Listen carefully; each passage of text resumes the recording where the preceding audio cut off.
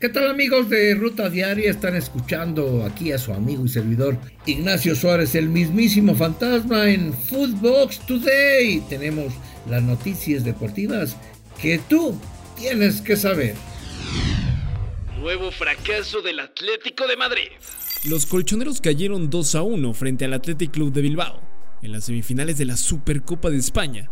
Héctor Herrera solo jugó los últimos 5 minutos del encuentro y el Bilbao ahora se medirá al Real Madrid por el título. Escuchemos a Simeone. El equipo no tiene fortaleza defensiva en el juego aéreo y obviamente no nos quita la oportunidad de tener mejores partidos y obviamente mejores oportunidades para estar o más arriba en la tabla en la liga o en este caso quedar afuera de esta competición. Chucky expulsado y Napoli eliminado. El Napoli y la Fiorentina se enfrentaron en la Copa Italia, donde reapareció el delantero mexicano Chucky Lozano tras dar negativo a COVID. Fue expulsado al minuto 84 y el Napoli quedó eliminado tras caer 5-2 en tiempos extra. Milan le pega al Genoa y avanza. Los rossoneri avanzan a los cuartos de final en la Copa Italia tras derrotar 3-1 en tiempos extra al equipo del Genoa. El mexicano Johan Vázquez jugó todo el encuentro. Valencia sueña con Héctor Herrera. Los naranjeros buscan reforzar su plantilla para lo que resta de la temporada, y en sus planes está la contratación de Héctor Herrera, pero el alto sueldo del mexicano es el principal impedimento para ficharlo. En Italia piensan en Lainez. Ante los pocos minutos que tiene en el Betis Diego Lainez, el futuro del mexicano podría estar en el balompié de Italia. El cuadro del Torino tiene intenciones de hacerse con los servicios del joven delantero mexicano. Aldrete confía en el nuevo plantel. El defensa lateral de Cruz Azul habló en conferencia de prensa y tiene confianza en los nuevos refuerzos para este torneo y poder pelear el título de liga. Así lo dijo Adrián Aldrete. Si te fijas, los refuerzos que tenemos prácticamente todos eran titulares, no solamente titulares, eran piezas importantes en sus equipos y la intención es esa, la intención yo creo que fue reforzar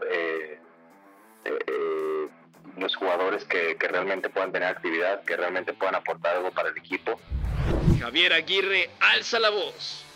El estratega de Monterrey asegura que sigue trabajando para mejorar la definición tras empatar en la jornada 1 y sobre los nuevos fichajes para esta temporada.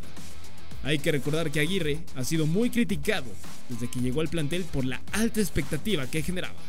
Escuchemos al técnico. Intentamos por todos los medios, centros, media distancia, paredes, combinaciones, en fin, intentamos mejorar en esto. Es trabajo, solo trabajo, no va a haber, no hay un cambio de un día para otro.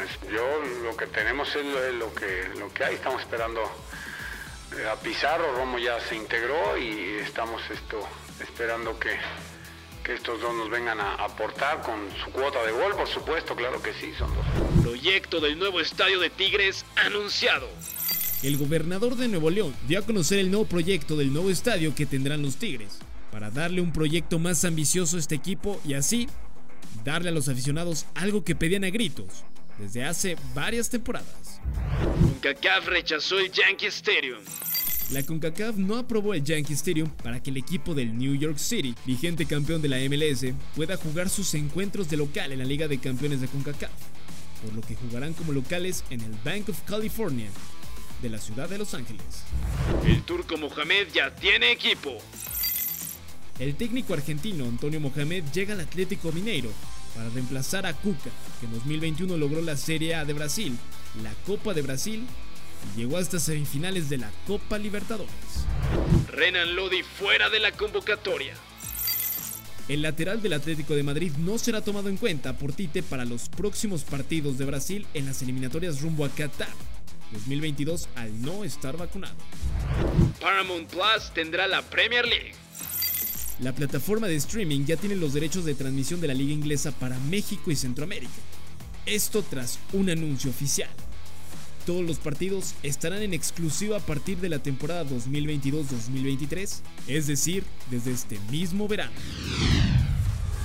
Esto fue Footbox Today.